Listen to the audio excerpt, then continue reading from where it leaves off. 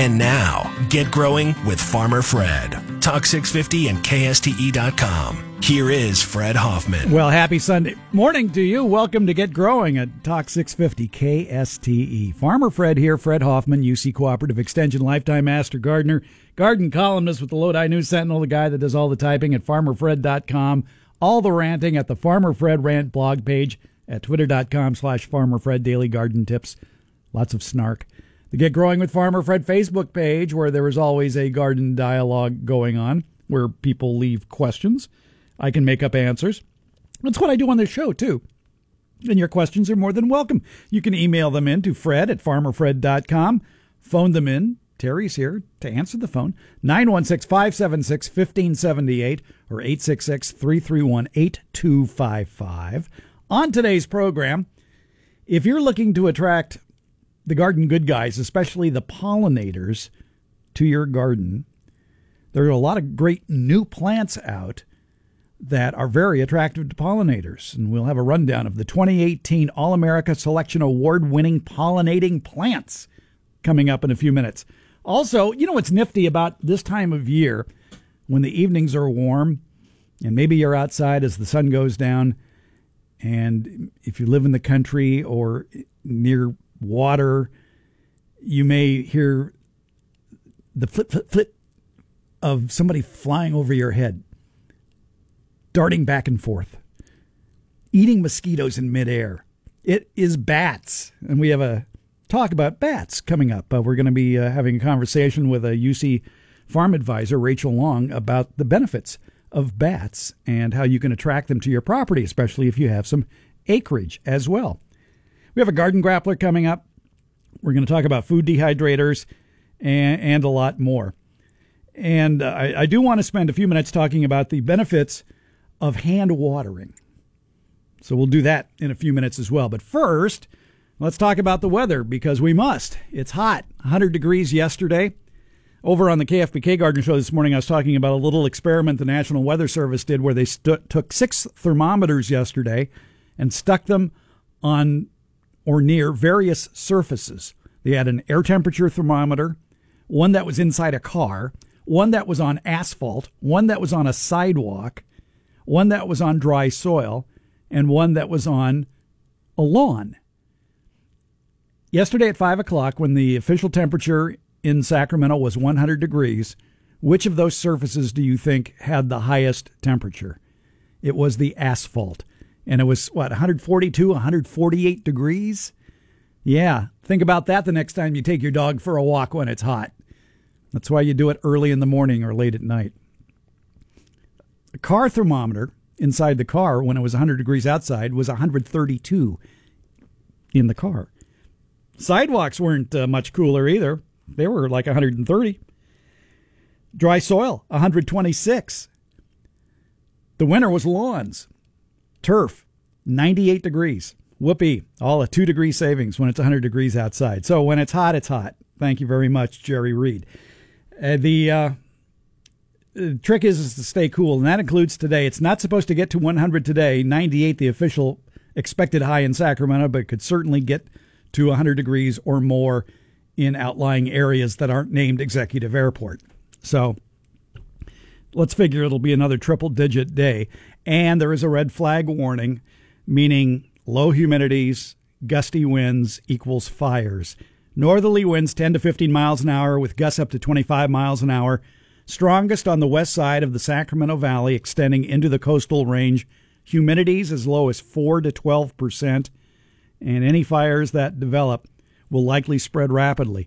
And sure enough, that is what is happening today, especially in the northern Sacramento Valley and over in some of the coastal counties. The latest on the fires in Northern California, the Pawnee Fire in Lake County, which is northeast of, the fire is located northeast of Clear Lake Oaks in Lake County, has burned 1,500 acres. Mandatory evacuation orders for the entire Spring Valley community there in Lake County. There is a 3,000-acre fire that's only 5% contained in Tehama County. They're calling it the Lane Fire. It's off Highway 36 in Paynes Creek, and it's near Red Bluff. And evacuations in effect for the Ponderosa Sky Ranch, Paynes Creek Road, and Plum Creek Road. The Stoll Fire in Tehama County, west of Red Bluff, 500 acres, and that's 40% contained, and that's affecting residents around Baker Road, Paskenta Road, Wilder Road, and Stoll Road up there in Tehama County. And I mention these because I know we have a lot of listeners up that way on Sunday morning, so I want to keep you abreast of the latest of what CAL FIRE is telling us. Over in Shasta County, a 300-acre fire in Millville off Bascom Road and Highway 44. That's 75% contained. But the big fires right now, the Pawnee Fire in Lake County, the Stoll Fire west of Red Bluff, and the Lane Fire off Highway 36 in Paynes Creek. I believe that's about halfway between Red Bluff and Lake Almanor, where that fire is 3,000 acres, 5% contained. So we'll keep our eyes on that and let you know of any changes in that situation. And taking a look at the extended forecast, well, as you can imagine, hot, warm, fair through October. Highs in the 90s, the mid-90s for the balance of the week. Monday, Tuesday, Wednesday, Thursday, Friday, Saturday. Overnight lows probably a bit cooler than it was this morning. I think the low at our place was 72, which isn't much of a low. But lows should be dropping into the upper 50s tonight through Friday night. But this is what you get when you live here this time of year. Clear skies, warm days. If we're lucky, maybe a delta breeze. Your plants, though, your summer-loving plants are loving it. Your cool season plants are stressed. They don't like the heat. All those things you planted last September, October, if they're still around, broccoli, cauliflower, calendulas, pansies, snapdragons, they're suffering. And they're probably best off maybe heading to the compost pile and replanting them come September, October. By the way, be wary if shopping at a nursery or a box store or whoever else, the grocery store, whoever is selling plants right now, because this is a dangerous time of year for the unsuspecting plant shopper who basically doesn't know the difference between a snapdragon and a petunia, because there are cool season plants still being offered for sale. So unless you live along the coast, you may want to avoid buying those leftover snapdragons that you may be seeing at a valley nursery right now. They won't last long. Now, why would you buy those plants? Because right now they're beautiful and in bloom. But I got to believe that with the heat we had yesterday, the heat we're going to have this coming week, this may be the last week you're going to see snapdragons at a nursery, because they're going to start croaking and not looking too pretty. But maybe you're going there, maybe you went yesterday, maybe you're going today, and you're going to see snapdragons. The only reason to buy them would be if you're having a party over the next 5 or 6 days and you need instant color, a lot of instant color, then I would buy snapdragons. But for anything longer than a week or two, go with your summer annuals. Go with the marigolds. Go with the petunias. Go with the cosmos, the zinnias. Much more reliable color for us in the hot summer months. All right. When we come back, good pollinator plants, plants that attract the bees, the hummingbirds, and others, and a lot of new entries that are All-America Selections winners for 2018.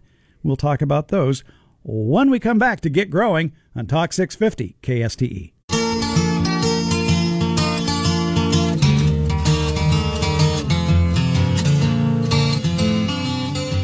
Get Growing continues with Farmer Fred. Talk 650 KSTE. Here again, Fred Hoffman. Everybody's looking for plants that do double duty. Maybe not just looking nice or tasting nice, but maybe attract pollinators to the garden, or maybe coming into the house as a cut flower, something that'll last for a long time.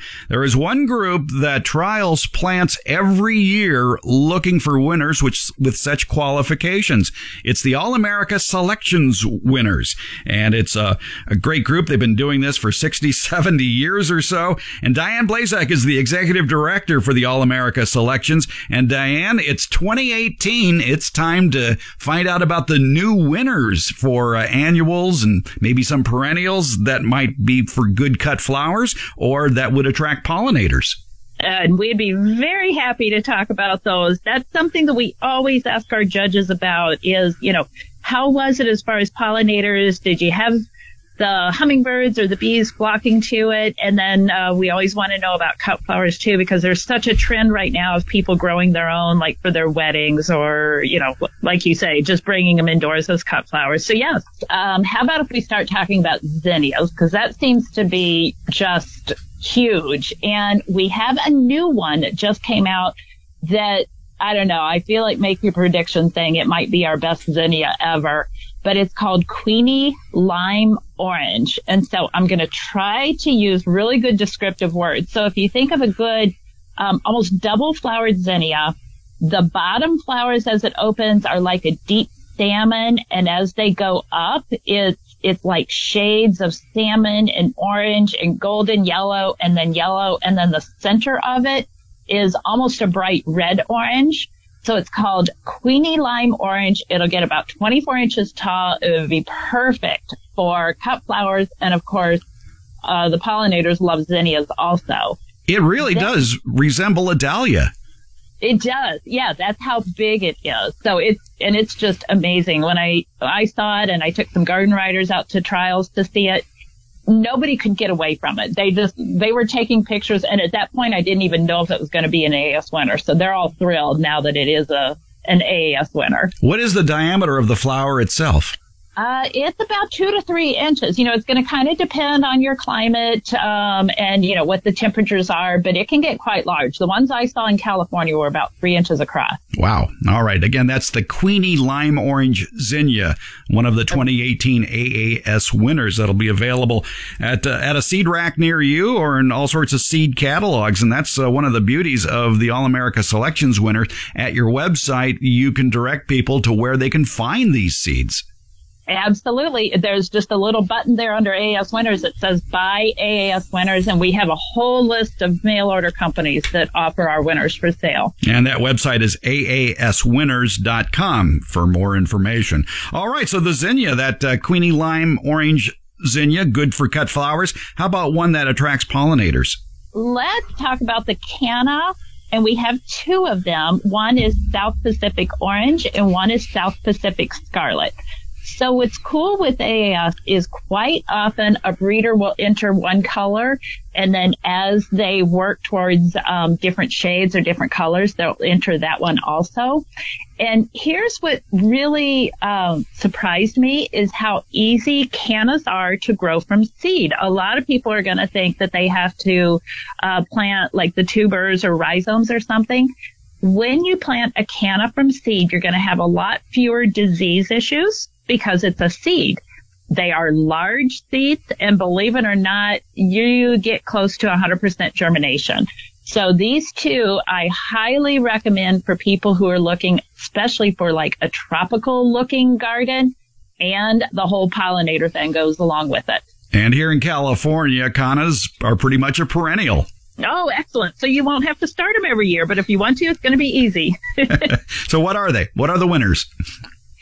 South Pacific Orange is one, and that's a 2018. And then South Pacific Scarlet, it's a little bit older. I think it's like 4 years old, but it is still very readily available. And the two of them together would look amazing. South Pacific Orange and South Pacific Scarlet, canna lilies. And, yes. What's nice too about canna lilies is they are perfect if you use them in a large container. Oh, they do great in containers. Absolutely. Now, I noticed in the 2018 winners that there is a Gypsophila, the Gypsy White. It looks beautiful. It is. I love it because of how many flowers it has on and kind of a semi-double. So this one, yes, good for pollinators, great for containers, a little bit less so. Gypsophila is very commonly the baby's breath that you use in cut flower arrangements. This one is not that tall. So this is the one you put in containers, or you put it like as a nice border outside. It's definitely going to attract the bees and the butterflies. Just wouldn't recommend it for a cut flower because of its height. Now, I would think that the Kupfia might attract its share of hummingbirds, and you have a 2018 winner. We do. Now, this one is cool. This one is a vegetatively propagated variety. So that means you're not going to be able to find the seed available, but you will be able to buy it as plants, both online. We have some people selling it, as well as your local garden center. So the other name for this is called Mexican Heather. This one is called Floriglory Diana, which I had nothing to do with the name of the variety, but I kind of tend to like that name. But it does come in 3 different colors. The color, the kind of burgundy pink is the AAS winner, but it also comes in white and a lighter pink or a light lavender. So yeah, Floriglory Diana, great for pollinators. Another one that's good for containers. We've been talking about that. Right. Yes, exactly. They have that nice compact size that do quite well in containers. And depending on where you live, it might even be able to take full sun, sort of like the Marigold Superhero Spry. That's one of your 2018 winners. Oh, absolutely. That's another one. Great for containers, great for outdoors, great for pollinators. And the colorations of it is so vivid that it's going to be one of those like showstoppers, or people walking by on the sidewalk will be like, wow, what is that? It's a French marigold. So it has the bicolored, darker red on the bottom and bright yellow gold in the middle. Over the years of all the AAS winners, which are the ones you're getting the best feedback about that are attracting the pollinators? Definitely the echinacea. Echinaceas are kind of trendy, I think I can say. And we have 2, and they are perennials. We trialed them as first-year flowering annuals. They did exceptionally well as first-year flowering annuals, but then they come back every year. These things have just been doing an amazing job in my garden. I love it. You plant them and you don't have to worry about them for a couple of years because they're just going to keep growing. And the birds, well, first of all, the bees. So the bees will just love them. The butterflies love them. And then as the seed heads start to dry in the fall, then you've got all the birds who come by and eat the seeds. So the 2 that we have are Echinacea Cheyenne Spirit and Echinacea Powwow Wild Berry. Good echinaceas for the garden. We've been talking with Diane Blazak, Executive Director of the All-America Selections for the National Garden Bureau. For more information about all the All-America Selections winners over the years. And Diane, what is there, about 60 years worth of winners? Actually, there's 84 years of winners.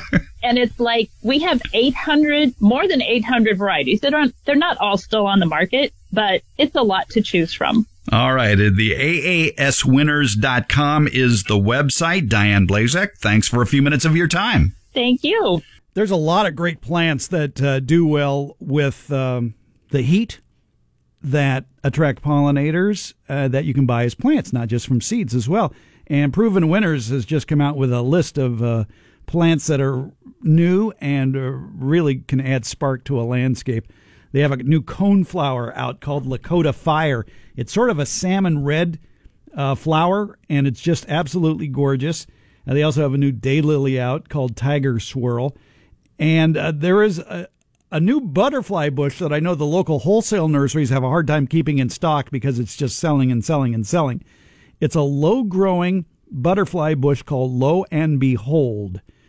The Lo and Behold blue chip, to be exact. It has blue purplish flowers, much like you'd see on a buddleia, except this particular buddleia, the Lo and Behold, only gets maybe 2 or 3 feet tall. So it's a very compact buddleia. If you're familiar with butterfly bush, you know that they can get rather sprawling and need some heavy pruning on occasion. And in fact, that's one of the best ways to contain them is in the fall, is to basically, after they're done blooming, is to cut them back to maybe 6 or 12 inches tall, even though it might be an 8-foot shrub. And that was the problem with butterfly bushes, was that they just tend to get out of control. But this new one, this Lo and Behold blue chip, attracts butterflies like crazy, but it tops out at 2 or 3 feet tall. The other people that are looking for plants also are looking for plants that do well in shady areas that can take the heat and maybe aren't very thirsty. And there is a whole slug of plants called heucheras and heucherellas that do well in the shade, and they're known primarily for their beautiful foliage, big leaves, variegated colors, but they do get flower stalks on them that can rise 2 feet above the plant. You may know them as coral bells, and they do quite well in our area in shady, dry areas. If you have like a north side of the house and you're looking for a ground cover plant, maybe a plant that only gets 1.5 feet tall or so. Look at all the heucheras and heucherellas that are available that do well in the shade, and as an added bonus, once they're established, they don't really require that much water. They can thrive in the shade. Another good shrub for shade that can take dry shade is the winter daphne, the Daphne odora. It actually doesn't like summer water. Water it normally in the wintertime, and it'll give you some wonderfully fragrant blooms right around Christmas and New Year's. And it's a shrub that gets 5 or 6 feet tall. And if you have a winter daphne, the best advice I can give you, if it ain't broke, don't try to fix it. Leave it alone. If it's doing well, don't try to move it. Don't even praise it in its face. It might get mad at you. So if you have a winter daphne that's doing well, let it be. But another good plant for dry shade, the winter daphne. So those are some other plant ideas for you. We'll take a short break. When we come back, we're going to talk about bats. We want to attract more bats to our area. Healthy bats, yes, because they're doing a darn fine job of controlling the mosquito population. We'll talk bats, and especially if you live in the country, about bat houses when we come back to Get Growing on Talk 650 KSTE.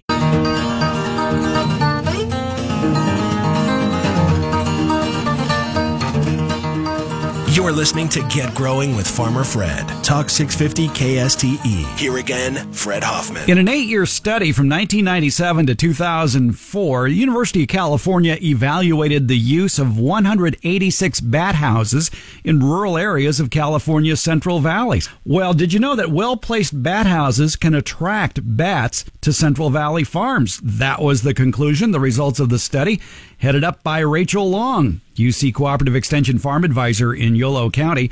And Rachel, when it comes to bats, you are probably bat fan number one. I know I've been called Batwoman many times before, and I'm actually thrilled with the title. Thank you for having me today. It's amazing the insect population that can be controlled by bats and just the sheer numbers of insects that bats can control. Are they a benefit to a farmer? Bats are definitely a benefit to a farmer. Bats consume their body weight in insects every night. So if you have a colony of, say, 500 bats on your farm, they'll eat the equivalent of a grocery bag full of insects every night. And many of these insects that they're feeding on are agricultural pests. So the bats feeding on a farm are definitely a huge benefit to a farmer. Now, when it comes to bat houses, can you get bats to quit roosting inside a barn or a garage and get them out to a bat house? So bats are really true to their roost, and they do like to go back to where they were born every year, and they're just amazing. You know, the whole migration where they use actually the stars and the landscapes because they have good eyesight. In addition to echolocating, they do use visual cues, and they also use the Earth's magnetic field. And so they do come back to the same place where they were born every year, just like salmon. And so they really, it's really very, very difficult to actually get them to move into a bat house. But if you do have a colony of bats where you don't want them, you can exclude them from that area, and then oftentimes they will move over into the new roost. And when I'm talking about excluding, that if you have a colony of bats, it's again mothers and their young, and the mothers, they have their young usually about early June, and it takes a good 6 weeks for the young to fly, and so you don't want to do any exclusion during that time because otherwise, if you walled the mothers out, then the babies would die. So the best thing is when I mention an exclusion, what I'm referring to is like a little one-way gate, like a doggy door or something like that, where you put a flap over the area where the bats are coming in and out, and then they can push their way out, but they can't come back, land, and pick something up and get back into that area. Because they have wings, they don't have hands, and so they can't lift things. So if you do an exclusion, it's really important to use something that bats can see light, so they know they know how to get out. So you want to use something like wedding veil material or something, and you just drape it over that opening where the bats are, where you don't want them, and then they'll push their way out. And then they can't get back in, and then oftentimes you can force them into using the bat house. But again, you don't want to do that exclusion when they have their pups, because the pups can't fly, and then, of course, the mothers are frantically trying to get back to their young. So when is a safe season, then, to do a permanent exclusionary construction? In the wintertime is the best time to permanently exclude them, because they're pretty much gone in the wintertime. Again, most of them are migratory, and they leave during the wintertime. But it's always good still to try the exclusion. And what I recommend is when people are doing an exclusion is to basically, again, just put a cloth over that hole and use duct tape, to tape on maybe two sides, the top and then one side, so the bats can push out but can't get back in. And you want to leave that there for about a week. And because bats actually, they can go into a dormant state, particularly if it's nice and cool. So I would recommend, week 10 days, just to make sure that all bats are not in there. And then once you know that they're all gone, then you can just seal up that particular area, whether it's with caulking or wood or something, to keep them out of that area. If a farmer sees bats on their property and he doesn't have bat houses, where are they most likely coming from? Bats can actually fly a long ways. They've been recorded to fly up to 30 miles away from their roost to forage for insects. And so they could be, if a farmer in our area sees bats on their farm, they could be coming from a local barn. They could be coming from a tree hole where you might have a roost, in a big tree hole in a tree. Or they could be coming from, like, under the causeway between Davis and Sacramento, where they're roosting in the expansion joint. So they're very strong flyers, and they're always going to where they think they can get a good meal. And so if you don't have a bat house, you can still benefit from bats that are moving into the area from around the region. Are they attracted to water features? Water is very important for bats, that bats do have to drink, and they drink on the wing just like swallows, so they swoop down and they scoop water into their mouth. And we find that if you do want to attract bats to a farm using a bat house, then having water nearby is actually clearly a benefit, because they do need water and they do need to drink several times a night. What is considered nearby? Nearby is within a quarter mile of water, so you want to make sure that you have some sort of water source within a quarter mile, and that's going to increase the likelihood that you will have bats on your farm. And how big should that water feature be? Is there a minimum size that they're attracted to? They need some open pool that's probably at least 10 feet long, because what happens is they're just like swallows. If you've watched swallows dip in for a drink of water in a pond, they just need some room to swoop down and drink water and come back up. So they don't have feet like a bird. They have little teeny legs that are used for clinging on to a surface upside down, so they can't land very easily and take off from the ground. So that's why you need to have a big enough kind of area where they can swoop down and like an airplane doing a touch and go, and they need a little bit of room for that. So I would say something that's at least 10 feet. Are there plans online for constructing bat houses or these exclusionary tactics? There are, yeah. And actually, I do have a publication out there online through UCANR, which is about bird, bat, and owl boxes. So there's information there which contains the plans for building bat houses. One of my favorite bat houses, though, that I've seen on a farm is the farmer just took a large piece of plywood and he put a 3/4 inch spacing all around the plywood, and then he just nailed it up to his barn. And he's got a lot of bats that are using that. I've seen other bat houses that are much more elaborate with multiple chambers, maybe 5 or 6 different chambers, and it definitely takes a lot of work to build something like that. So you can do something either simple or more complex, and you can actually buy bat houses online as well. Now, one thing we didn't touch on, and we should, is the fact that since bats can carry rabies, these bat houses should probably be out of the traffic of people and pets. That's right, and rabies is it's a fatal disease, so definitely one that you don't want to get. And bats carry rabies, and so you'll have maybe 1 in 1,000 bats that could have rabies. But rabies is completely preventable. Basically, you need to make sure to vaccinate your pets, so your cats and your dogs have to be vaccinated, and then you want to make sure never to handle a bat with bare hands. And because if they bite you, then you can get infected with rabies. And then also not placing the bat houses in an area where you have lots of kids, little kids or something that might pick up a bat, or if you have a cat or a dog in the area, because sometimes they do fall out of the roost. So you don't want to put it in a place where there is a lot of people traffic. That's something to definitely think about. So it's very important then to have your pets vaccinated for rabies. Yeah, rabies is definitely preventable, and the main way that rabies is getting into the human population is through unvaccinated animals. So dogs or cats that then come down with rabies, and they'll transfer it to a person. So really the key is vaccinate your pets and never pick up a rabid bat, and it's just then rabies is preventable and you don't have to worry about it. And again, if people want more information about this conversation, the article that you have online, Well-Placed Bat Houses Can Attract Bats to Central Valley Farms, it's available. You can just Google the phrase well-placed bat houses, and I'm sure if you put Rachel Long's name on there, it would pop right up, and you can read more about that. And also you can read more about bats at the pest notes from the University of California Integrated Pest Management System website. Rachel Long, always a pleasure talking with you. Rachel Long, UC Cooperative Extension, Yolo County Farm Advisor. Thanks for spending a few minutes with us, telling us more about bats. Well, thank you. It's just my pleasure. I always appreciate talking about one of my favorite subjects, which is bats, because they are so beneficial and feed on tons of insect pests. So thank you very much for having me. You're listening to Get Growing on Talk 650 KSTE.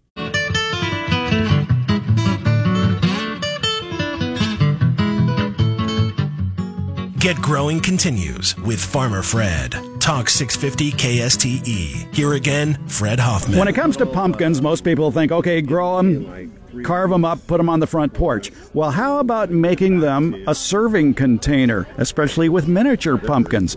We're at the Fair Oaks Horticulture Center. We're talking with Vicki Marie Ward, Master Gardener. Vicki Marie, you just gave me a great idea for a recipe using miniature pumpkins. What is it? Oh, it's a French recipe that I have, and I take the small pumpkin and carve the top off of it so that it becomes a container. Punch some holes in it with a fork around the outside like you would a pie crust, and I know you're challenged there, so just lightly poke it so that it doesn't explode in the oven. Then you put basically a casserole in it, whatever you would do in a casserole dish, and particularly anything that's got pork in it is going to be delicious, because you need that oil or that fat to lighten up that pumpkin taste and make it so that everything goes together. So I would put in something like rice or orzo, or something of that nature that you would put in or other vegetables from the garden. Right. And then chop up other things, garlic, onions, peppers, maybe even tomatoes if you've got one that's particularly choppable, and peas, maybe, whatever you've got. It's actually not a bad thing for leftovers, to be honest with you. And you put it in, you into the inside of it, and then you bake it in the oven at, 350, 400, something like that, until it looks ready. About an hour, maybe. Okay, thank you, an hour. Okay, 45 minutes to an hour. Okay, yeah. I'm German. I need numbers. Okay, but anyhow, that depending on the size of your pumpkin, if you have a small pumpkin, and last year I used, I believe it was Little Bear. Okay. And they were maybe 4 or 5 inches across and high. And that's one serving. That's a whole meal right there. And you've got your squash. You eat the squash, too. You don't eat the skin, but you eat the pumpkin. Right. And it makes for an excellent meal, and it's very showy if you want to have a dinner with several people doing that, and you have them in uniform sizes. You can also use a larger one and cut it in half or in fourths and split it that way as well. I wonder if you could serve soup in it. Yeah. I don't know why not, but you would probably be better off if you bake it a little bit first so that it's got the flavor so that you can scoop it. Okay. I'm going to go back to some real basics here. So let's say I go out to the garden and I've picked the miniature pumpkins. Mm-hmm. All right, bring them in. I've washed them off. What sort of knife do you use to slice them open? How do you scoop out the innards? Well, the same way you would a jack-o'-lantern, except that you don't make the little carvy face on it. You just cut the top off, and so you would use whatever knife is sharp. Usually, for me, it's a paring knife, and especially since it's a small pumpkin, you don't want a huge knife that's going to overpower that tiny little pumpkin. You could make it fancy if you wanted to, serrate take the edge of it, make a little scallops or whatever. If you wanted to take a lot of time, I'm usually hungry. So I just cut the top off and make a lid. And I do cook it with, at least part of the time with the lid. I take it off towards the end to make sure that there's some browning on the top of the casserole. Oh, that's a good idea, too. I like that. Gives it a little more flavor. Yeah. And you scoop it out with a spoon. Scoop it out with a spoon. And as you mentioned, or fork. You could take that filling and even make that part of the meal. Exactly. Now, everything's edible except you probably wouldn't want to eat the skin because it's usually a little tough. It is a winter squash, yeah. Which surprises me that you could cut off the top with a paring knife since it usually has a rather hard outer surface. Mm-hmm. Yeah, it does take a little energy. Okay, all right. I thought maybe a serrated knife might be better. No, just, okay. I use just a sharp one. Okay, all right. There are a lot of great miniature pumpkin varieties. They range in size from 3 inches to 6 to 7 inches. And the beauty of growing miniature pumpkins as opposed to your standard or giants, they don't take as long to mature. So you can be planting those miniature pumpkins from seed anywhere from mid-May probably through late June, mid-July. Well, that's true. And you don't need as much space as you do with a big pumpkin.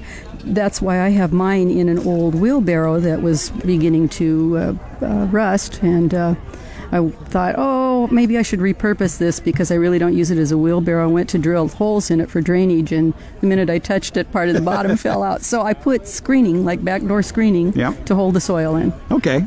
And it still has a wheel? It still has a wheel. It makes it easy to move it around the yard. All right. Make sure I get the sun just right, All right. Something else to do with your pumpkins, especially your miniature pumpkins. Use it as a fancy serving container for whatever vegetables or rice or whatever you want to put inside and enjoy that throughout the summer and fall. Vicki Marie Ward, Master Gardener, thanks for your time. You're very welcome. Anytime, Fred. We have a Garden Grappler coming up in just a few minutes, a chance for you to pick up a prize or two from the Farmer Fred Prize Closet. Clue available at farmerfred.com. All right, good luck on that coming up in a few minutes. Well, I started harvesting garlic yesterday because I noticed that of the 7 leaves that are usually visible on a garlic plant, 4 of the 7 had started to turn brown. And that's usually the sign to dig one up and check to see if it's ready. And sure enough, the variety is a music garlic. It's a hardneck garlic. And sure enough, it was ready. And the way you tell, when you dig up the bulb, the cloves should be pushing out against the skin, so there should be a bulge around it, not completely smooth. And the skin should be intact. The white papery skin should be intact, because if you see it starting to peel off, that usually indicates the garlic is overripe. There's a lot of great garlic varieties out there to choose from. And the music garlic that I planted was a test, so we'll see after I let it dry for a couple of weeks. We'll see if we like the taste or not. But it was ready to get harvested, so that's a good thing. A lot of the varieties that grow well in California are considered artichoke variety garlics. The recommended varieties, according to the VRIC, which is the Vegetable Research Institute at UC, they suggest growing the California Late or the California Early. Those are both good varieties. If you want a milder garlic clove that's a little bit bigger, try elephant garlic. Now, don't make the mistake of purchasing garlic cloves for planting. And by the way, the planting time is usually September, October, maybe early November. Don't choose grocery store garlic to break up into cloves for planting. Most grocery store garlic has been treated with an anti-sprouting agent, so basically nothing will happen if you plant it. However, the exception would be if it was organic garlic. Then you could go ahead and plant it. But a lot of good varieties out there that you can plant that do quite well in our area. Some varieties in the past that I've grown that were very good included Enchilium Red, Nootka Rose. We like that one. I remember that one. China Rose is an excellent one as well. And there were a lot of other great varieties, too, that you can plant. A good website to go to for more information about garlic varieties is Fillory Farms, Filaree, Fillory Farms. They're based in the state of Washington, and they really are the go-to location for more information about growing garlic. And you can try softneck and hardneck garlics. But again, if you're just starting off and you want to plant garlic in the fall, and that's when you plant it to harvest around now, the varieties recommended include California Early, California Late, the German Red, the Enchilium Rose, the Nootka Rose, some good varieties. And this, I've been getting good reviews from others about this music garlic that I planted this year, but we haven't taste tested it yet, so we'll see. So anyway, it's garlic harvest time, but thinking about saving some of that for planting the cloves next fall. All right, we'll see. All right, we'll take a short break. When we come back, it'll be Garden Grappler time, a chance for you to pick up a prize or two from the Farmer Fred Prize Closet. Clue available at farmerfred.com. Don't forget, Get Growing is available as a podcast, so if you miss any portion of the show, you can listen to it at your leisure at kste.com or the iHeartRadio app, and you can also download it from your favorite third-party podcast aggregator, such as iTunes. It's Get Growing here on Talk 650 KSTE.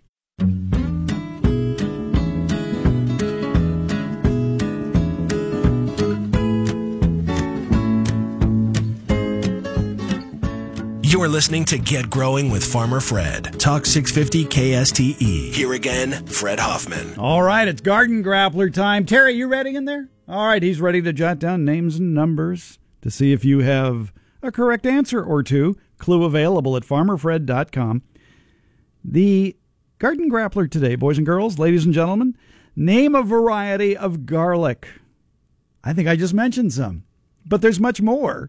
If you get that clue at farmerfred.com that says a clue available for the Garden Grappler, or visit a good website, or Google garlic varieties. Name a variety of garlic, because it's garlic harvest time here.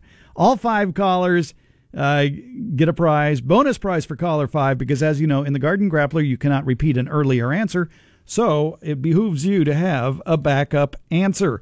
The numbers to call, 916-576-1578 or 866-331-8255. I'll repeat that, 916-576-1578 or 866-331-8255. Name a variety of garlic and have a backup answer. All right. And while you're doing that, I want to talk to you about a little walk I did through the yard yesterday, because I was hand watering. On a 100-degree day, it probably is a good piece of insurance, especially for your containerized plants or plants in raised beds, to give them an extra drink of water, because in a container that's in full sun, the soil temperature in there could rise to 140 degrees. Roots will die. Water will evaporate quickly. So it's not unusual for those containers in full sun to, on a 100-degree day, to get watered twice. Just saying. All right.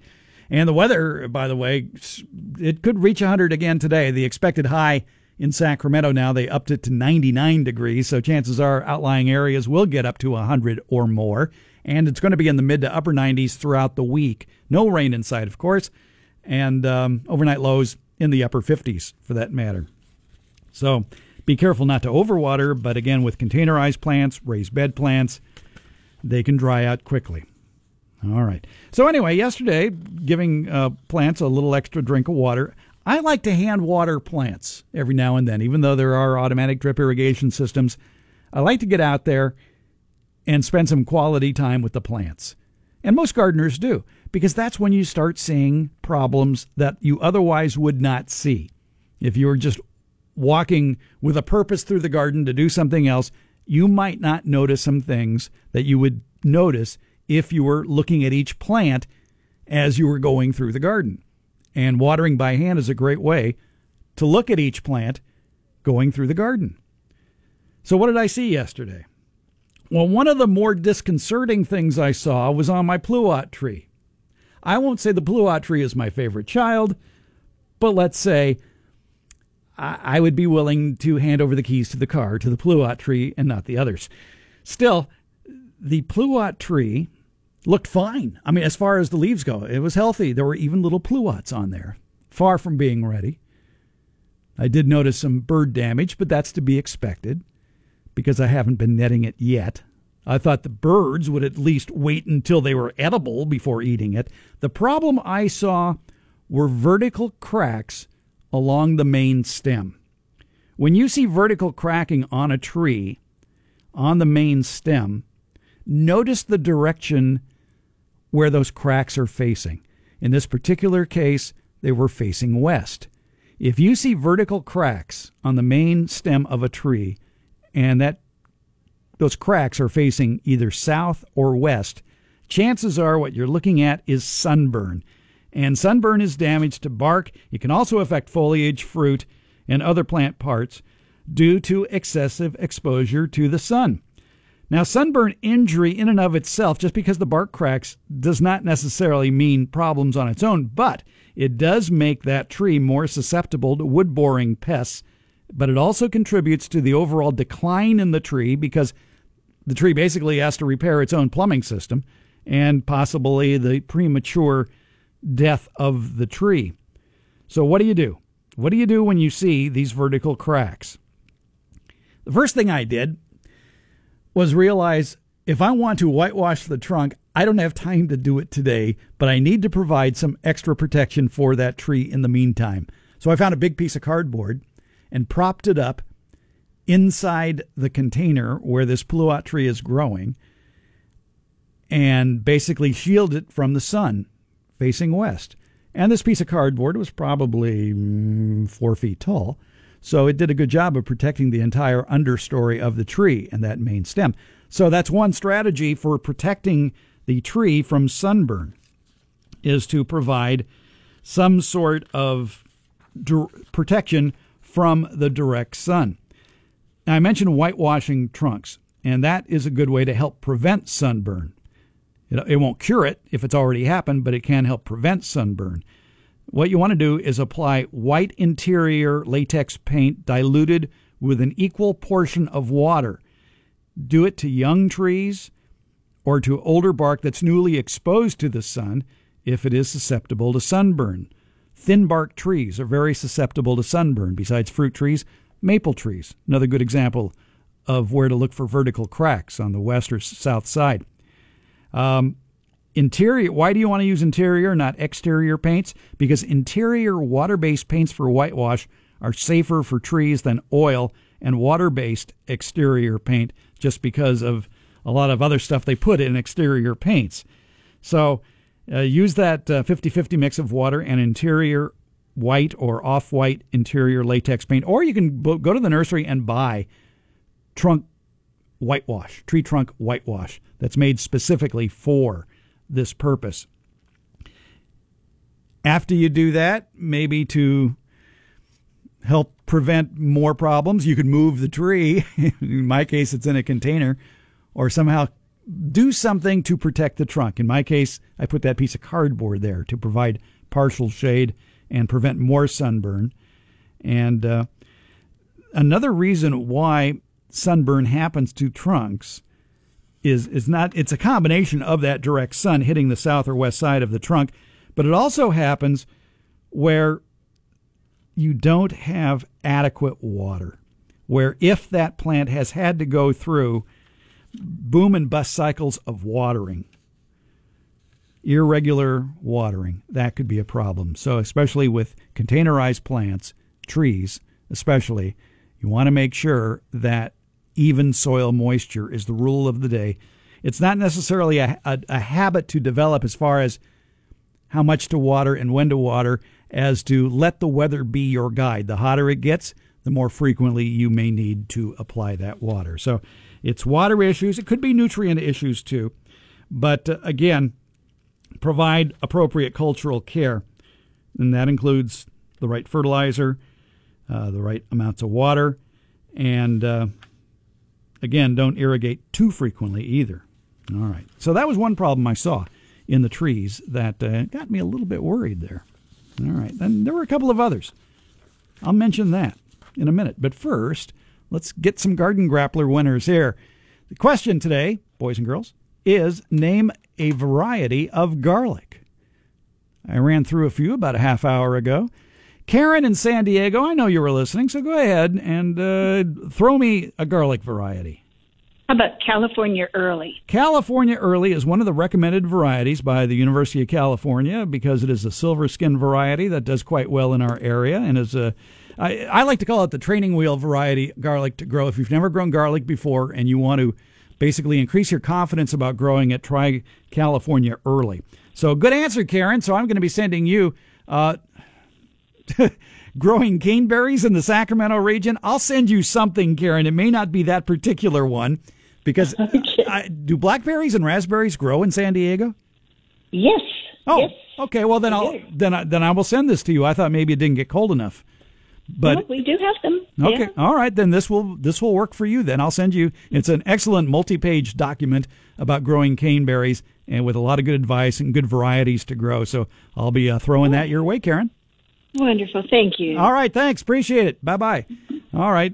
And another person for whom growing caneberries in California and Sacramento may not work would be for somebody in Idaho, like Diane. Hi, Diane. Hello. Hi. What part of Idaho are you in?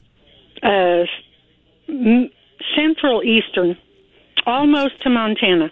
We're like 12 miles from the Montana line. So south of Sandpoint then.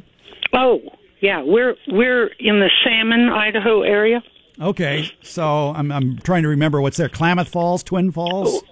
No, we're east. East of that, okay.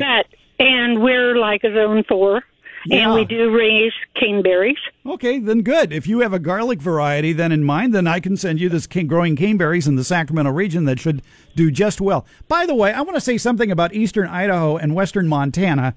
It is the darndest, prettiest area of the country I've ever seen. It's a little like California in that you travel a little ways and you can get a totally different terrain. Oh, yes, but once you cross into the mountains and is that the Sawtooth or Kitchen Mountains where you are? No, we're in the Lemhi Range, and we're considered a high altitude desert where I am. Okay. So we're coming down. And then the Bitterroot, we're just below the Bitterroot Valley, which is more of a wet mountainous area. Okay, so you get snow without the benefits of the water. Pretty much. Yeah. But we have enough in the mountains so that we have enough to irrigate with when we go dry. All right, but the mountains of eastern Idaho and western Montana, just absolutely gorgeous. So, yep. Diane, go ahead, give us a garlic variety. Oh, just a minute. I wanted to give you something, anyway. There's one called Brown Tempest. What? Brown Tempest? Yeah, and I wanted to let you know where I got it from is a book called Garlic is Life. It's a memoir of Chester Aaron, and he grew garlic in retirement in California. Oh, okay. And so he brought in lots of different varieties, European and Yugoslavian and Russian. And so, anyway, so I have a lot of different names here. Well, let's just go with Brown Tempest so we don't take away a prize from somebody else. Oh, I know. I'm not going to say anything. But the Brown Tempest, I'm reading about the Brown Tempest here. They sell it at Fillory Farms online in Washington, and it is a glazed purple stripe variety. It has purple bulb splotches and brown cloves with a hint of rose blush and no stripes, about 6 cloves per bulb with a nice shape and size. Sounds like something I want to try. Brown Tempest. There's a lot of garlic to try out there, and that's what I'm starting to do. There you go. All right. Okay. Hey, Diane, so I'll send you that growing caneberries in the Sacramento region, and you can glean the necessary knowledge you need from that. Great. Thank you. All right. Thanks, Diane. Mm-hmm. All right. Bye. Interesting. Okay, so we've had California Early and Brown Tempest. There are plenty of other garlic varieties out there. Name a variety of garlic. It's the Garden Grappler, 916-576-1578. or toll free 866-331-8255. It's the Garden Grappler. It's going on Get Growing on Talk 650 KSTE.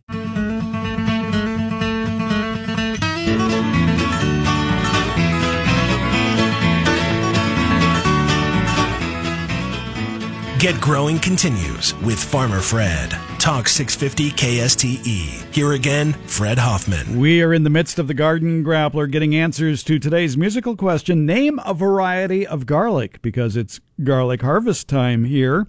And the trick with harvesting garlic is to let it rest after you've harvested it. You can either detach the leaves or leave them on, and then put them in a cool, dry location for a couple of weeks, and then you can cut the stems off and bring the bulbs inside to a cool, dry place. But finding that cool, dry place can be very difficult. And a lot of people think, well, what about the refrigerator? No, you don't want to put garlic in the refrigerator. It will dry out and go bad very quickly. The idea is to preserve the garlic to last as long as possible. That's why it should be mandatory. Everybody should have a root cellar, or at least a basement. Something. The best bet, if you don't have either of those, would be an interior closet, maybe in a hallway where the vacuum cleaner is. Hang your garlic, braid your garlic next to your vacuum. Oh, well. All right, name a garlic variety. Caller number 3, it's Jackie in Rio Vista. Hi, Jackie. Hi. Hi, so go ahead, give us a garlic variety. I'm coming up with a silver white soft neck. A silver white, what was soft it? Neck. Oh, a silver white soft neck. Okay, yeah, silver white. It's probably a silver skin variety, I would think. And the silver, let's see what it says here at Fillory Farms. It's a California strain. It's a large bulb garlic that is productive both in cold winter, hot summer, as well as humid maritime climates. So it's one of those you could grow in Eureka as well as in Sacramento. It's similar. Nice. It's similar to other silver skin varieties, and it's a beautiful white garlic. Yeah, excellent. Good answer there, Jackie. The silver white garlic. And have you grown that? I have not. I just last fall planted my first round of garlic and didn't have the best of luck, but it's a new adventure. And I just happened to get like a basic garlic from, one of the stores, not a grocery store, and so I didn't realize there were so many varieties. Yeah. Once you get into it, it's kind of hard to stop. And your best bet is doing some catalog shopping for all the varieties. And again, the Fillory Garlic Farm up in the state of Washington has an excellent online site called FilloryFarm.com where you can find out more about all the varieties that are available, and they even sell variety packs too, so you can figure out from that which ones you like the best. Of course, the trick then is to label them twice when you plant them, because you're bound to forget what you planted and where you planted it, so you need signs out in the garden to tell you what you planted, and then you need to make a list of it for indoors to remember in case the garden gnomes steal those signs. Yeah, my husband likes to catalog everything on the computer. Good for him. All right. All right. He catalogs dates and everything, so. Well, yeah, of course. He's great about that. Good for him. Thank you. All right. Thanks, Jackie. Appreciate it. All right. All right. I'll be sending you the publication from the Sacramento County Master Gardeners called Growing Caneberries in the Sacramento Region. So that'll be coming your way. Here he is. Formerly in Loomis, now in Granite Bay, it's Ted. Hi there, Fred. How's your tractor? It's running pretty good. Good. We're cleaning the barn, and I left my wife out there to come and call you. 49 years of you know what out in the barn. Yes. So we're making room for the tractor, so it'll be indoors. Good idea. Yeah. All right. Well, I have a variety artichoke. Did somebody mention that? There are artichoke varieties of garlic, but go ahead and mention one. Oh, okay. It's the California Early. And did you know that 80% of garlic in the United States is grown in California? Yes, I knew that. Did you know that caller number 1 said California Early? No, I didn't, but I'm ready with California Latte. Well, actually, it's California Late, but I can understand the confusion. All right. I'm not French. Well, there's only one T in it. It's California late. Okay, all right. If you got California early, you also have California late. Oh, of course. That makes sense. Thank you. So all you've done is give Starbucks an idea for another coffee variety now. That's where yeah, you're right. You're right. I want to tell you, I dug my garlic and onions yesterday, and my garlic didn't do very well this year.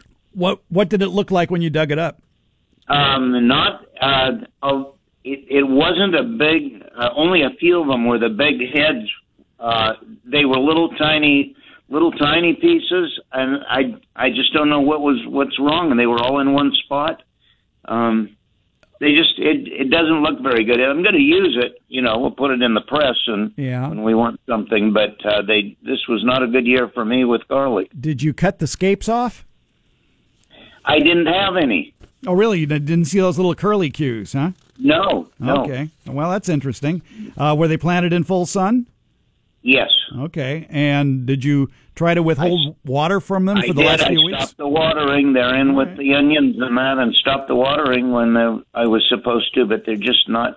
And this year, last year, the gophers got most of them. So I put them in a raised bed with wire underneath, so the gophers didn't get them. But anyway, I'll try again next year. They're a fun plant to grow. Yeah, they are. And try some different varieties and see what happens. Okay. Ted, always a pleasure. All right. Thank you. All right. You'll send me whatever you're going to send me. Yes, I will send you whatever I'm going to send you. Okay. Thank you, Fred. Okay, bye-bye. All right. Caller number 5 in today's Garden Grappler. It's Patty in Elk Grove. And Patty, go ahead, name a garlic variety that isn't California late, California early, brown tempest, or silver white. How about Italian late? Italian late, yes, Italian. Or Italian latte. Italian latte. All right, keep giving Starbucks ideas for coffee drinks. Yeah, Italian late. Let's find out about the Italian late here. I imagine it's an Italian. I think that's an artichoke variety too of garlic. Yeah. From the list I have. Yeah, let's see what they got here on Italian late. Well, I know it exists because I got it in my literature here. They just don't carry it at Fillory Farm. But the Italian late, I think, is a wonderful variety here that does quite well in our area. I think I even mentioned it at the clue for Farmer Fred at farmerfred.com and my little garlic tests of many years ago of growing many varieties. I think that's one of the ones I grew in the garden. The ones that did well for me back then were Enchilium Red, which everybody enjoyed. Also, Nootka Rose were excellent varieties that did well for us, too. Italian late, good variety. All right, I like it. Tell you what, Patty, I'll be sending you, what do we have for the big winner today, Fred? It's going to cost me a fortune to mail. It's the Homeowner's Guide to Water Smart Landscaping, so I'll be sending that your way. Oh, great. Thank you. All right, Patty, thanks for playing our little game. Appreciate it. All right, thank you. All right, bye-bye. Bye. All right. Thank you all for participating in today's Garden Grappler. We'll take a short break. When we come back, we're going to find out about the benefits of dehydrators and what you can do with them. Because, golly, if you grew it, you got to eat it. And if you got to eat it, you need to preserve it. And dehydration is a great way to preserve what you grow. And we'll get the lowdown and pros and cons and all that stuff about dehydrators when we come back to Get Growing on Talk 650 KSTE.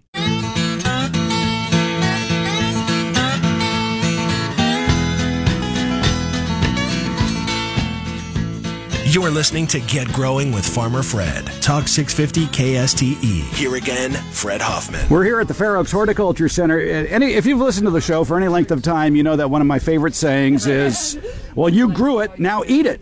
But you can't eat everything fresh. You need to preserve it. And that is the role of the master food preservers, to give you some good lessons on how to preserve what you grow. And we're talking with master food preserver Melody Bauer here at the Fair Oaks Horticulture Center. And Melody, let's talk a little bit about what people can do to save what they grow. It's summertime now, going to be summertime. The tomatoes, the squash, the peppers, they're all coming in. We've heard about freezing and we've heard about pressure canning. Let's talk a little bit about dehydration. I think every home should have a dehydrator. Absolutely, every home should have a dehydrator.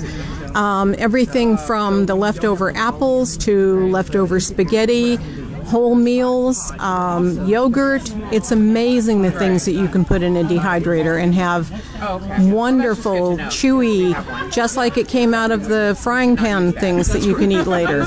There are some fruits, especially like peaches or pluots, that when you dehydrate them, it really emphasizes the sugar. So if you like sweet treats, there's nothing healthier, I think, than a dehydrated peach or pluot.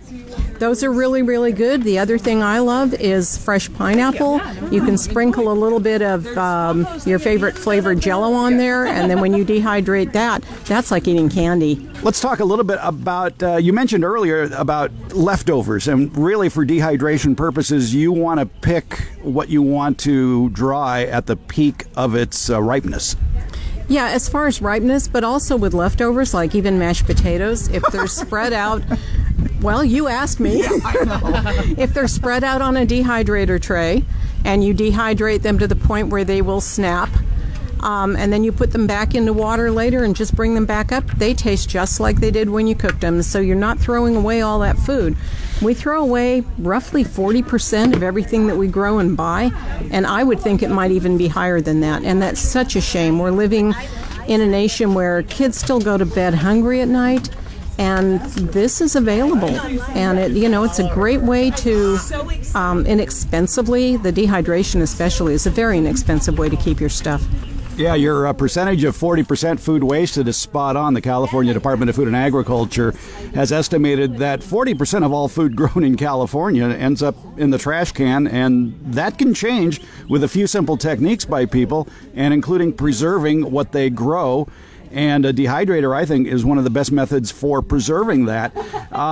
Let's talk a little bit about the different dehydrators that are out there. You've got the circular kind and you got the rectangular kind. So why don't you talk about those?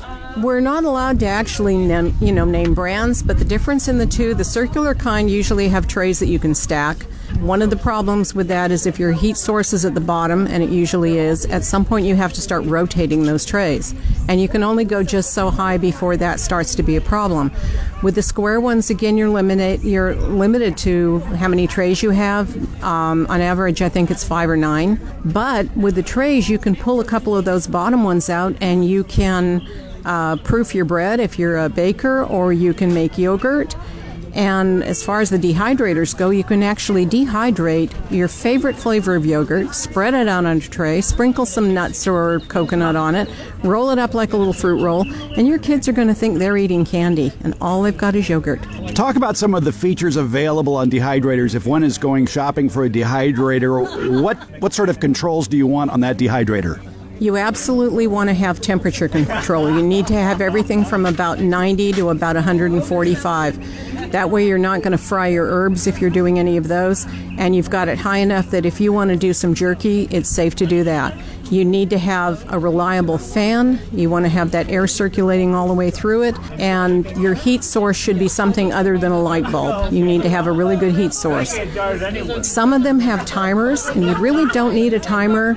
Most of your recipes will give you an idea of how long it's going to take. But here in the valley, with the humidity and everything that we have, it can range from 4 hours on some things to 18 on others. And so, that food might be in there for a bit, but it's well worth it in the wintertime when you've got summer stuff to chow down on. Now, you mentioned drying herbs, and I think one of the benefits of the circular dehydrators is those herbs don't blow all over the place, whereas with that rectangular or square dehydrator, if the fan is in the back, the herbs tend to blow towards the front and end up in a pile instead of on a single layer. Is there a way around that?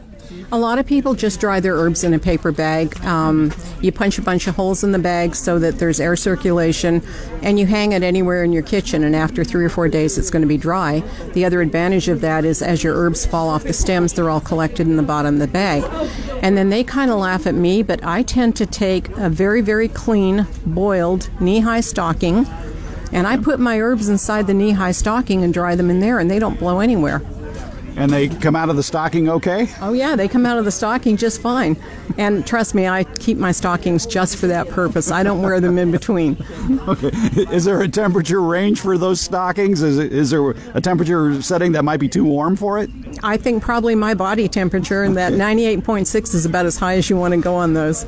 All right. And again, with the adjustable thermostat, you can control the drying process. And as you mentioned, it's a matter of hours. So it's very easy to set it to dry overnight.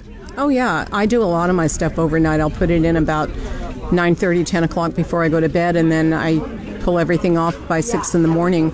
Some stuff has to go a little longer, and sometimes I'll just unplug it for a few hours and then plug it back in when I get home and do whatever it takes. We know about drying fruits and some vegetables. What are some of the more unusual fruits or vegetables that you've heard about being dried, other than mashed potatoes? Well, I mentioned spaghetti. And you can spread your spaghetti out on a tray. I like to find a pan that it's going to fit in afterwards, and then my son can just pull it out of a bag, throw it into his frying pan, add enough water until it reheats back to where it's pliable, and he's got Mom's homemade spaghetti. And I'm not worried about him spending $6 at McDonald's and eating a bunch of sugar and a bunch of fat and garbage. So this is spaghetti that's already been cooked, and you can just basically dehydrate that. Right. So you're taking your already dehydrated pasta and you're making spaghetti out of it, and then it can even have a little bit of meat in it if it's cut up fine. So that that'll dehydrate too. You wouldn't want big chunks because that's risky, but if it's like ground beef in there or something like that, you're fine to even have a meat product. You can do whole foods. You can do stews. I know people that even do soups. That takes a while, but they have dehydrated soups. It's great for backpacking. You can dehydrate barbecue sauce and then just take a sheet of barbecue sauce with you to bring back. You mentioned risks. Let's talk about some of the risks involved or the precautions people should take when drying foods. Drying is probably one of the safest things that you can do, but what you want to avoid is anything that's not top quality. If you've got food that's not at its peak performance and you try and preserve it in any way, whether it's drying it or whether it's canning it, it's only going to be as good as it went in. So you can't really save something. If it's starting to get old, either eat it right now or just get rid of it. But this is the whole idea behind putting your stuff up as you get it. Speak about putting foods up after you've dehydrated it. What is the best way to store dehydrated sliced fruits, for example? I just put them into, I hate brand names, but the Ziploc plastic bags, and I double bag everything so that there's a safety factor. They just sit on the shelf in the cupboard. How long will they last there? As far as quality, we like to use stuff within a year, but they'll last for as long as they stay dry. 20 years from now, if it's still dry, it's edible, it's safe. It might not taste as good as it did. It might be a little discolored, but it's perfectly safe to eat. If you're looking to eat out of season, why not make it the foods that you grew during the summer? If you want that homegrown pluot for Christmas dessert, there's no reason why you can't. All you need is a dehydrator and a Ziploc bag. That's about it. That's one of the cheapest things to do. Here in the valley, you can even do it outdoors in the summer on a sheet or anything like that. We do recommend that anything that you dehydrate, you store in a freezer for 48 hours afterwards to kill any critters that might have attached themselves to it. And even if you're dehydrating in the house, it's amazing. Fruit flies, things like that, they will show up. So if you have something on the shelf and you open it 6 months from now and you've got little weevils, it's because you did not put it in the freezer and kill off everything. All right, so take the necessary precautions there. But we should mention that there are a lot of great books about dehydrating with recipes and suggested times for drying. There is one, and I am going to mention a brand name on here, and Costco sells it a lot of times during the year, and it's just called the Dehydrator Bible, and it's probably one of the best ones out there. And is that the publication from the University of Georgia? No, that's not their one. It's a private one. But if you go to the University of Georgia on a website, National Center for Home Food Preservation. Why don't you say that again? National Center for Home Food Preservation. And it's through the University of Georgia, and they will have absolutely everything that you could possibly want on there. You can spend weeks and weeks on that website. There you go. Good advice. Get a dehydrator. You have a freezer. Well, add a dehydrator to the mix and keep what you grow. You grew it. Now eat it. Melody Bauer, Master Food Preserver here in Sacramento County, thanks for giving us some dehydration tips. Thank you for sitting here with us in this wonderful, wonderful place. We're out at the Fair Oaks Horticulture Center, and I'd love to go walking and looking at flowers, but I'm enjoying sitting here talking to Fred Hoffman. Thank you so much, Fred. You're listening to Get Growing on Talk 650 KSTE and KSTE.com.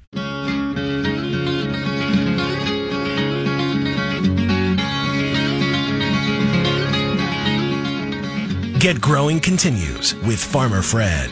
Talk 650 KSTE. Here again, Fred Hoffman. It's going to be another warm one. Highs near 100, supposedly, though, around 98, 99. But we will see. It's already off to a warm start. Here it is. It's not even noon yet. And in Lincoln right now, 90 degrees. At Marysville, 90. Here in Sacramento, 86. And warmer the further north you go, 96 in Redding right now. Red Bluff, 96. Oroville, 93. Stockton, Modesto, still in the upper 80s. One piece of good news looking at current conditions out of Travis Air Force Base right now in Fairfield, 76 degrees, but the southwest winds have picked up to 25 miles an hour, and that's a good thing because southwest winds indicate delta breezes, cooling ocean breezes coming inland. Hopefully it'll reach us here in Sacramento. Winds very light in the Sacramento area right now. Further north, though, the winds are a different story because they're coming out of the north, so they're hot, dry, northerly winds to 20 miles an hour in the Redding and Red Bluff area, which basically means that there are situations with fire up there that haven't been quite yet solved yet, and there are several fires going on that are threatening structures, threatening people that have impacted the area. And we'll get into some of those areas, too, in just a few minutes. We'll get the latest update from CAL FIRE about those fires and find out the latest. In fact, they just refreshed their webpage, and here it is. The Pawnee Fire in Lake County, 1,500 acres, 12 structures burned. No control on that one yet, no containment yet on that one. And that fire is northeast of Clear Lake Oaks in Lake County. Up in Tehama County, the big fire is the Lane Fire. It's 3,000 acres, only 5% contained, off Highway 36 in the Paynes Creek area. Evacuations in effect for Ponderosa Sky Ranch, Paynes Creek Road, and Plum Creek Road. That area of Tehama County is about halfway between Red Bluff and Lake Almanor on Highway 36. So that's the Lane Fire, 3,000 acres there. And also in Tehama County, west of Red Bluff, the Stoll Fire, which is 500 acres and 40% contained. There are some local evacuations for that as well. And due to the fire, PG&E has shut down power, not only because of damage from the fire to their lines, but also as a precautionary measure. And it peaked yesterday. There were something like 12,000 people up in the Red Bluff, Oroville, Chico area that were without power, and the latest from PG&E has power outages in the Red Bluff area down to about 1,000 people, so that's good news for them.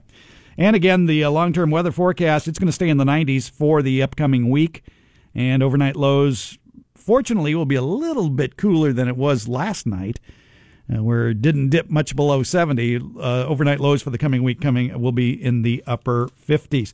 All right, garden events. What's going on in the way of garden events? Nothing. It's too hot, unless you're indoors. Steve Zion is indoors today. Steve Zion, Sacramento's organic advocate, is at the Rockland location for Green Acres Nursery and Supply. Green Acres in Rockland, located near the intersection of Highway 80 and Sierra College Boulevard. And Steve is representing Our Water, Our World, doing integrated pest management, telling people how to help preserve the good bugs by using less toxic pesticides. And he's answering your garden questions as he roams the insecticide aisles there at the Green Acres store in Rockland. You can drop by and say hi. Coming up Thursday, Sacramento. Oh, by the way, Steve's going to be on the program next week, I do believe, July 1st. So we can argue there. He'll probably just tell us how wonderful the Milwaukee Brewers are, or some ridiculous stuff like that. All right. Thursday, Sacramento Perennial Plant Club is having their evening meeting at 7 p.m. at the Shepherd Garden and Arts Center at 3330 McKinley Boulevard in Sacramento. The topic will be the power of plants on the plate. That's the subject of a talk by Ann Evans, who teaches a healthy kitchen class through the Renaissance Society. And I guess in honor of that, they're going to be having a nice little get-together, a little salad brunch, or salad potluck, I guess, right before the show. The talk at 6 p.m. there, Thursday evening, Sacramento Perennial Plant Club meeting at the Shepherd Garden and Arts Center at 3330 McKinley Boulevard. It is free. Everybody's welcome. All right, what else is going on? Is that it? Okay, then I can plug Harvest Day at the Fair Oaks Horticulture Center on Saturday, August 4th, 8 a.m. to 2 p.m. Lots of speakers, a lot of booths. It's just a wonderful gathering of the best horticultural minds and bodies in the Sacramento area. I'm not including myself in that, but I will be there. But there will be, it's just, if you have a garden question, at Harvest Day, there will be somebody there who's the expert. I love going to Harvest Day because I don't have to answer any garden questions. All I have to do is point. When somebody asks me a question or they bring me a weed that needs to be identified or a bug, and I'll just say, see that guy over there? Ask him. See that gal? Ask her. Makes my job easy. I like that. But it's just wonderful. There will be nurseries there, a lot of booths, and good times. It's free. Parking free at the Fair Oaks Horticulture Center, Saturday, August 4th, 8 until 2 o'clock. The Hort Center is in Fair Oaks Park, which is south of Madison on Fair Oaks Boulevard. Farmers Market's just about closed for the day in Sacramento at 8th and W Streets underneath the freeway, 8 to noon every Sunday. But there's plenty of farmers markets throughout the week. It is high season for farmers markets throughout the Sacramento area. On Tuesdays, they're at Roosevelt Park, Fremont Park, and that's it. And on Wednesdays at Chavez Plaza. On Thursday at the Florin Sears store at Florin and 65th, and also in Capitol Mall. On Saturdays, there's 4 farmers markets in our area. One at the Promenade in North Natomas, one in Elk Grove at the Laguna Gateway Center, one in Fair Oaks at the Sunrise Light Rail Station, and also at Country Club Plaza there at Watt and El Camino, and those 4 are on Saturdays. Looking for fresh fruit, looking for fresh vegetables, get the early line on tomatoes and peppers and apricots and peaches and nectarines and pluots. Now is the time to start heading to your local farmers markets. There are plenty of farmers markets throughout the state of California. If you just do an internet search of the phrase of California Certified Farmers Markets, you will get information on where you can find the one closest to you. All right, is that it? Okay. Wrap it up, Fred. Please stay tuned for the KSTE Farm Hour, if you would, please. It's one of my favorite shows. On this week's show, man, oh man, farmers are just getting hit left and right in California. You got trade issues, all right?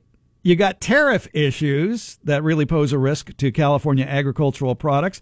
And you got the fact that the immigration problems has really stymied the farmers and their need for labor right now. Farmers need workers, and the prospect for getting easier access to skilled foreign ag labor are dim. So you got that. Then you got West Nile virus that's affecting horses in the area, and a new parasitic plant called broom rape in Yolo County in the Delta. But there's good news, too. Hawks are killing rodents. We have more information about raptors in rodent control to protect area levees. So that's all coming up from noon to 1 on the KSTE Farm Hour. I'll be back again next Sunday with another thrill-packed episode of Get Growing. I hope you can join us then. Thank you for listening all these years. I appreciate it. Have a cool weekend.